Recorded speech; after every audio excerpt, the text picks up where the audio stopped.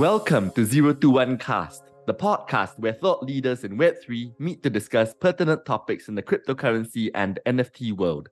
My name is JPEGtologist, and I will be your host for today. So sit back, grab yourself a notepad if you wish, and enjoy. Today, we are joined by a professional Web3 consultant, Mark Herndon. Say hi, Mark. Hello. Hey, everybody. Mark is the business development manager of Cool Cats, one of the most successful NFT projects on the Ethereum blockchain. He has a background ranging from professional sports, business development, consulting, leading partnerships, and working with some of Web3's favorite projects. Today, he'll be talking about brand, cultural, microtransactions in Web3. But before we begin, tell us about yourself, Mark. What's your background and how did you get into Web3? Funny story. So basically, after my last year of playing pro football, American football, let me make that clear because I know in Europe, football is what we call here in America, soccer. So Yes. After my last year, I came back home and was just kind of looking for something to get into. And I was on Instagram in I think it was 2021. I was on Instagram and found this guy named NFT Guru, and he was running a giveaway for an NFT. Never entered a giveaway in my life. So it gets even funnier. Never entered a giveaway. I entered the giveaway and I ended up winning the NFT. And I didn't know anything about NFTs in 2021. And I win the NFT. He DMs me. He's like, hey, send me your MetaMask wallet. And come on, like if I didn't even know about NFTs, so I didn't even know what MetaMask was either. So he ends up having to send me the app, and then shows me, how to save my seed phrase, all that. He just walks me through. He's a very good guy, walks me through everything and sends me the NFT. Now I ask him like, well, what do I do next? He's like, go join their community. I'm like, all right. And I was already familiar with Discord from using it back in my trading days and different trading and investing groups. So I already kind of knew about Discord. And when I hopped in the community, I found out that the NFT that he had gave me, or that I won, was the first entrepreneur NFT. It was probably the most perfect one to get when you're coming into a new field or a new industry. And it allowed me to connect and network and rub shoulders with other entrepreneurs and CEOs and C-suite level people from huge tech companies, because this was when NFTs were booming. So this project was the first entrepreneur NFT. So it attracted a lot of the brightest minds in Web3. And I'll even say the NFT was Meta Billionaire NFT. So some of you may know about it. It's not as lively as it was once, but it's still pretty much a strong community. But so like from there, I just learned a lot. Was able to make some really good friends. Got my first actually consultant job with Legion Network there from that community, and just did a lot of good work from them that a lot of projects heard about, and just kind of rinsed and repeat. And I don't want to bore you with the whole process, but kind of landed here. One cool thing along that whole thing, though, that I did was, if you're familiar with Gabriel Leiden, he put the first NFT, or he did the first commercial for NFTs in the Super Bowl last year. So in 2022, which was a whole year prior to Gabe, me and just a couple other friends actually put the first NFT in the Super Bowl. Wow, impressive. Yeah, and we just did it for fun because in 2022 everybody was like, oh, there's gonna be NFTs all in the Super Bowl, and we ended up being the only one. We thought there were going to be like thousands of NFTs out there because it was like 2022 peak bull market. Everybody's like hot, on cloud nine, and we ended up being the only one out there and making history. So throughout that, that whole process, like that was one of the really cool things that I got to be a part of. That's such a good story, and congratulations on winning all those years ago. Do you still have that NFT? Yeah. I actually, for Meta Billionaire, I have the original one that he sent me, and then like because of the connections and the work that I did for the project, they actually ended up sending me like 4 more. But I've had them staked ever since. Like, and I'll say this to whoever's listening: if you send me an NFT, it's probably never going to get sold. I am probably the most diamond-handed person in the industry. I've never sold anything. So, so yeah. Well done. Yeah. Wow, that's Yeah. very impressive. So moving on to Cool Cats, how did you get that job? Yeah. So for the past, since 2021, after I finished at Legion, I knew I wanted to be a part of a team again, because as I said, like backgrounds in professional sports and had been playing sports since 12 years old. So I wanted to, like being a part of a team is very important to me.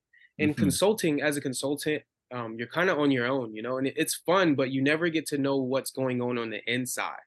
Yeah. So for me, that took the fun out of it. It's fun being able to help a brand, build from 0 to 1, but it's even better when you get to be on the inside and know know what fires are being put out, and just ideating and being a part of the full process instead of making connections. Yeah.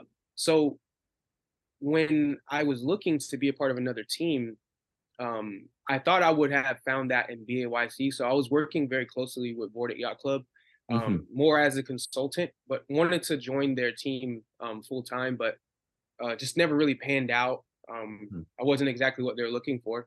Yeah. And it's nothing against me. It wasn't nothing against me. It was just they needed a certain type of individual. And I was on LinkedIn actually, and I saw a job posting from Cool Cats, which is very rare on LinkedIn. You don't really see many NFT projects posting jobs on LinkedIn, and I applied for it. And I'm the type of person that, like, when I want something, like, I'm gonna do everything I'm gonna do everything that I can to get it. So not only did I apply, I knew some people. Actually, a CEO of Sassy Labs, his name is Josh. I knew him, and he knew some of the guys from Cool Cat. So I hit up Josh. Josh is actually the one that made Made by Apes, if you're familiar with that protocol for the Board at Yacht Club. So Josh was friends with some people on the team. So I hit up Josh and said, "Hey, Josh, I applied for the Cool Cats position. I think I'm perfect for the job. Could you, just give him a nudge?" And he did that. And because of him, it kind of expedited the process for me. And we got on a call, and I got on a call with Klon, the head of operations. Klon is the CEO of the company. And then the head of operations, Ross and Ryan. And honestly, like, it went from like an interview to us just like laughing about, things that are happening. Like it felt like we already knew each other. Yeah, that's so good. And I instantly felt, in my mind, I was like, yeah, this is where I want to be. This is why all those other opportunities fell through, because the universe, God, was preparing me for this specific opportunity, and it couldn't have been more perfect. And honestly, ever since I joined the team, it's been a dream. It's literally been a dream. I joined the team right when we were going into the Macy's parade, but we'll talk about that a little bit later. That's so good. So good to hear a good story. I'm clearly enjoying it a lot. The transition from being a mercenary to being part of the actual team sounds like that's really what you were made for. Yeah. Like just think about it. In football, if if you only had one person against 11 on the other side, this is not going to work. And I'm used to having that camaraderie. I'm used to having people around me and a group of people working towards a common goal. It's like, and it's also like, I don't know if you go to the gym, but it's easy to go to the gym when you're going to the gym with 3 other buddies. But how much harder is it for you to consistently stay in the gym when it's just you against yourself? It's a lot harder. Like, let's just be real. So that's how it felt consulting. Like it was I could do it, but it just wasn't enjoyable. Just like going to the gym by yourself, you can do it, but it's not as enjoyable as going to the gym with friends and working out and all of you seeing gains together. And if that's your job, you want to be really into it and love it, and not just do it as a job and say, "Oh, I'm alone and I'm not really enjoying this." You really want to enjoy it, and from the sound of your voice and from what you've said, you are enjoying it. Oh, I'm loving it. I'm loving it. Perfect. So let's move on to the topic today, brand cultural microtransactions.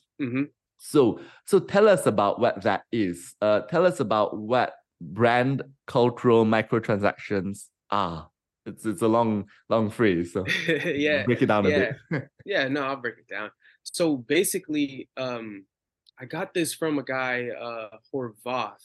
He basically started like some brands. I think he's been doing this for as long as I've been alive.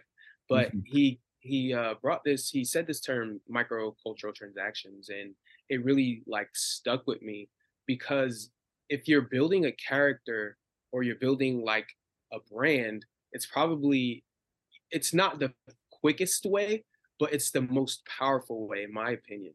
mhm, Because what it looks like is, okay, so an example, let's say when Walt Disney was making Mickey Mouse, mhm, right? mhm, And if Walt Disney, plastered Mickey Mouse, like to, get the name out there, plastered Mickey Mouse posters everywhere around, well, one of the biggest parks is in Orlando, Florida. Around Orlando, Florida, mhm. um, just in regular spots, people would probably walk right past it and not even know. This is in the beginning, not now, because everybody in the world knows who Mickey Mouse is. But in the beginning, like nobody would have paid attention to it. They would have Yeah. walked right past it, Mhm, right? But now, instead of Mickey Mouse being, on posters outside of, I don't know, newsstands or whatever, now what if you put Mickey Mouse in the newspaper, which back then everybody read the newspaper. It was something that everybody did. You put little Mickey Mouse comics in there. You're mhm. putting it in a spot that's like an emotional attachment to people because the back then newspapers were like super important. And then now let's like bring it to modern day. Yeah. Um, if if I'm going to do the same, like taking the same strategy, I want to put my character in places that people like have emotional attachments to. So let's Yes. say the Macy's Day Parade. Yeah. Same thing with Blue Cat. We put Blue Cat all around the city of New York in posters. People Mhm. will walk right past it. But because Blue Cat was in that parade where people were showing up to with their, they were coming with their families, their friends to enjoy it. It was their happy place. It's an exciting moment. It's almost like a character. It's like the Macy's parade is like the Super Bowl of cartoon characters or Yeah. brands, Yeah. So it's that one big moment that everybody comes together to enjoy. There's Mhm. so many emotional attachments. People are coming out to see certain characters. We put Blue Cat in that parade. Now you go from walking past Blue Cat, the posters are all around New York, to you see it in the parade. Now you see Blue Cat in a different light.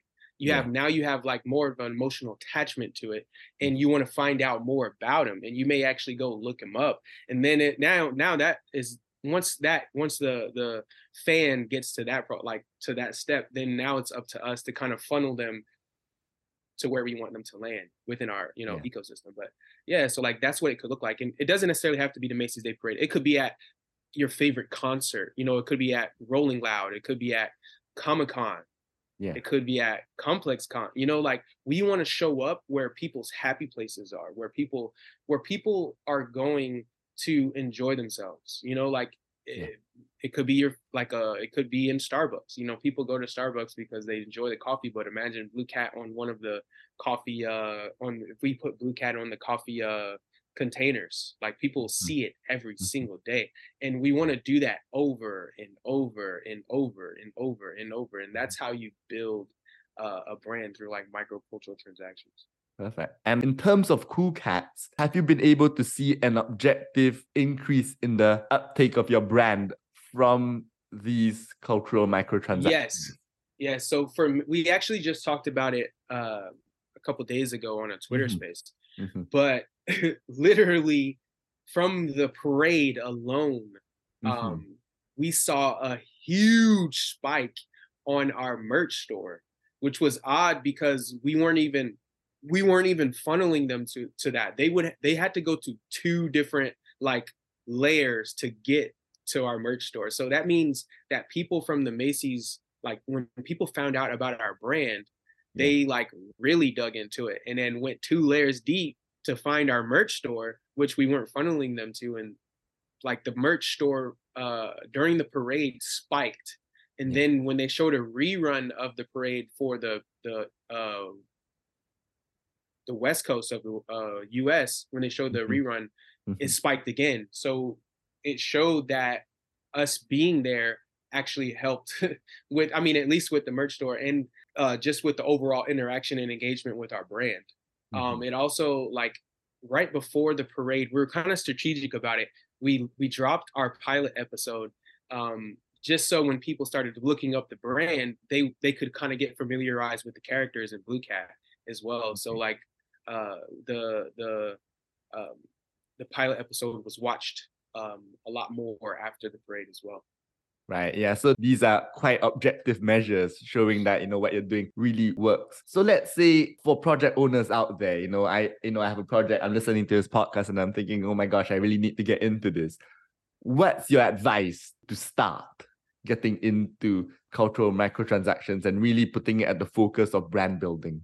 I would say the lowest lift is to find something that is within the realm of your brand. It depends on like what your brand is about. Like, Yeah. let's say you're not a character brand, but you're a streetwear brand or a fashion brand.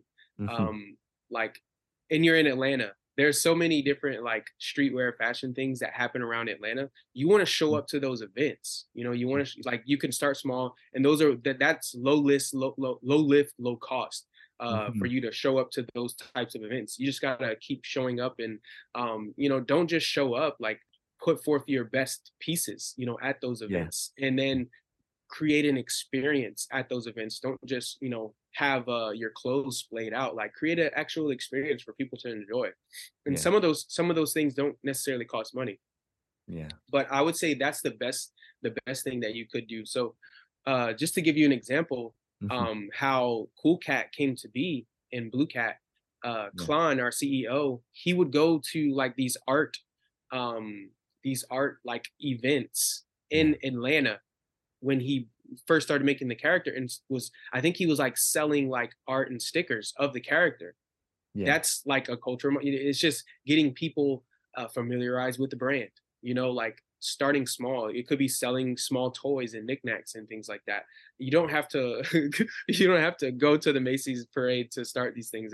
You could start off very small. But if I'm a new brand, I would start there. I would just kind of start small, find know what your niche is, and try to fit within that niche. So like you have to kind of figure out what events and what happenings are going on around your area or just around wherever you're based, and show up physically. I think that's amazing advice. And a lot of people in Web3, I think, are scared to do things in real life, but for them to build a good brand, that has to happen. But just following on from there, is there anything that brand creators can do? Let's say they were not in the US and maybe they were in a country that was not so well off, but they had the internet and they were in Web3. Is there anything that people can do from the comfort of their own home to try and help cultural microtransactions? I know it's much harder, but do you have any advice? It's actually not. I think Luca did something like this. So he was like, I don't know what it was. I don't know if it's cell phone cases or something. I forget the story, but he was trying to sell. No, it was jewelry. He was doing jewelry. Yeah. So instead of like, in this very cool story. So instead of him like trying to find rappers or hip hop artists, which would be extremely hard to get in contact with, and then not only when you get in contact with them, they probably charge ridiculous amounts of money to like advertise your stuff. I believe Luca, he went to the fan pages of those hip hop artists, and the people who run the fan pages are 9 times out of 10 just regular people, and they only will probably charge $100, sometimes even less, to post on their page, and they have like hundreds of thousands of followers they get really good engagement. So a way that you could do it from home is, like, as I said, know your niche, and you can find content creators or pages, or like if let's say you wanted to work with a specific artist, or like what kind of the route that Luca was taking, instead of going to the artist, like find their fan pages and work with them and get your brand and your product posted on those pages, because that's just as powerful and less money as just working with the artist or the brand itself. Wow, yeah, that's actually such a good idea. I think most people wouldn't think about that, but I think when they hear this now, they're gonna get excited. They're gonna want to do that. In terms of spending money for advertising and spending money to get this off the ground, that's one of the ways. Is there anything else that would be more financially more intensive? So requiring more money to get this off the ground, but that you feel is a good investment. I do like using influencer marketing. And that could be very costly. Right. But if you're going to use influencer marketing, it has to be very strategic. Yes. So like the influencer or like the brand has to be very aligned with your brand. And the audiences have to have like some type of crossover, unless you're trying to like reach a new market. But the audiences have to have some type of crossover. But I'm a huge fan of like influencer marketing, using athletes. So like, let's say hypothetically speaking, if Cool Cats was launching like this dope collab with a dope merch or apparel collab with another, with a streetwear brand or something, and we really wanted to go hard in the marketing, I wouldn't be surprised if you see it on like athletes doing their before they like a NBA star going into the game. You know how they walk through the tunnel. Yeah. Like, and it's almost like a fashion show, honestly. Like if you watch professional sports any these days, a lot of the athletes are just advertising like clothing. No, that's really what's going on. Absolutely. A lot of them are just advertising clothing, and you'd be surprised of how powerful it can be. But so that's when I say I'm a fan of influencer marketing. In that regard, I really am. I do believe like having that within your marketing strategy can be very powerful. Wow, yeah. So yes, using influencer marketing, but just being very clever about it and really choosing the correct influencer to kind of showcase your brand, isn't it? Yes. Yeah, you can't just like, okay, for example, if let's say Doodles, or let's just say Cool Cats, us, if we if we're running a campaign, or not even a campaign, we're trying to really get our pilot episode out there. We want more and more people to watch it. We're probably not gonna go to somebody like we're not gonna use a person or influencer that is like not into animation or cartoons and things like that. So we probably wouldn't use like a Michael Jordan or something, even though Michael probably would be a good one just because of how big his audience is. But like a lot of people that are fans of Michael Jordan are fans of him because of, basketball, and like just his thought leadership and things like that. They're not going to his page to see what new animation is out. No, we would probably work with somebody like Jeff Bloom. Jeff Bloom, I believe, was the voice actor for Spike Spiegel for Cowboy Bebop. So like we would use cool people like that they already have a background in animation. They have a fan base that listen and watch, listen to them to see what the next cool thing is that is coming out in animation. So, you have to be strategic about who you use. Okay, so let's talk a little bit about the fan base. So NFT projects obviously have communities, and I believe you like to call them fan bases. With regard to these cultural microtransactions, how does that affect or play into the fan base of a Web3 project, a Web3 NFT project? So, like with a Web3 project, I'll give the example for us. For Cool Cats, because we already have this huge community, right? Yeah. And because we want to really dive deep into entertainment, we're not starting from scratch. We already have voices out there. We already have fans out there that are more than willing to talk about our brand. And one of the most powerful ways to get your brand out there is word of mouth. And we have that. So now look at it this way. I think if you're starting a brand in Web3 and you've already built like a huge community, and you want to go into entertain or anything, honestly, anything that you want to do, you already have a community that can blow it up. You just have to keep them involved in it, engaged and happy, right? Yeah. So Yeah. look at it this way. Now when we go take our pilot episode to Netflix or to Hulu or whoever is going to stream it, it's not like we're coming to them with an idea Yeah. or, you know, with just some characters in an animation. No, Yeah. we're coming with them with a community probably well over hundreds of thousands. We already Mhm. have fans. We have people that are interested in the characters and the story. You know, we already have people that are going to watch it as soon as it drops. Yeah. And another cool thing about it is one thing that's happening in Web3 right now is Yeah. that a lot of people aren't just supporting the projects that they initially invested into. Everybody is kind of wanting to see all of Web3, especially the blue chip projects, win. Yeah.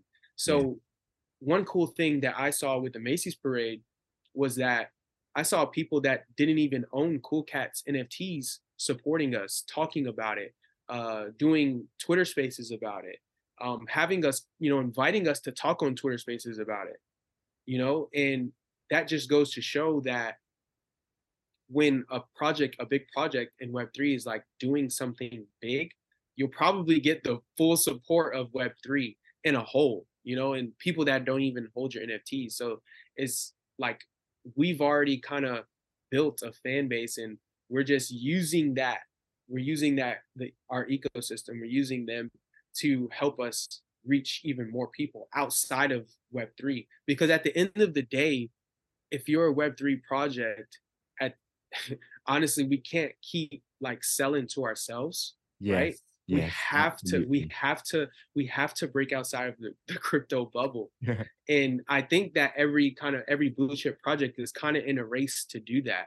And Yeah. you know, like I have to, you know, give flowers where flowers are due. Luca and the Pudgy Penguins team have done a really good job.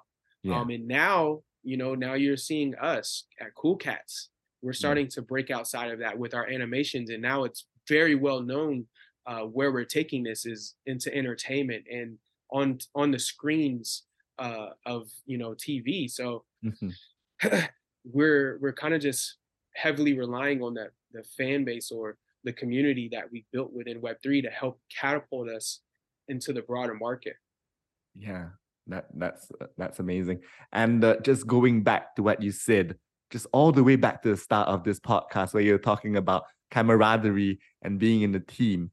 Yeah. You're part of the Cool Cats team, but on a broader sense, you know, in the broader sense, you're actually a part of this big Yes. team, isn't it? Of Yes. 10,000 holders, No, or even it's more. more. It's way Yeah, more because we have pets, we have of course. Yeah, explorers. I don't yeah. know if you looked into our explorer system or the avatar system, but Mhm. in the avatar system, you don't have to be a Cool Cats holder to have an avatar. So our avatar system will be used to bring in people that aren't necessarily crypto native that just want Yeah, to be a part of the ecosystem at yeah, a very low cost, a very, very low cost. yeah, So but when you say, yeah, a part of like a huge community, yeah, I actually got to experience that in New York. We did a Friendsgiving, yeah, and I can't tell you, there were people that flew in from Japan, from China, from Europe yeah. to come and experience the Macy's parade with us. Like Mhm. that blew my mind. They Yeah, weren't employees of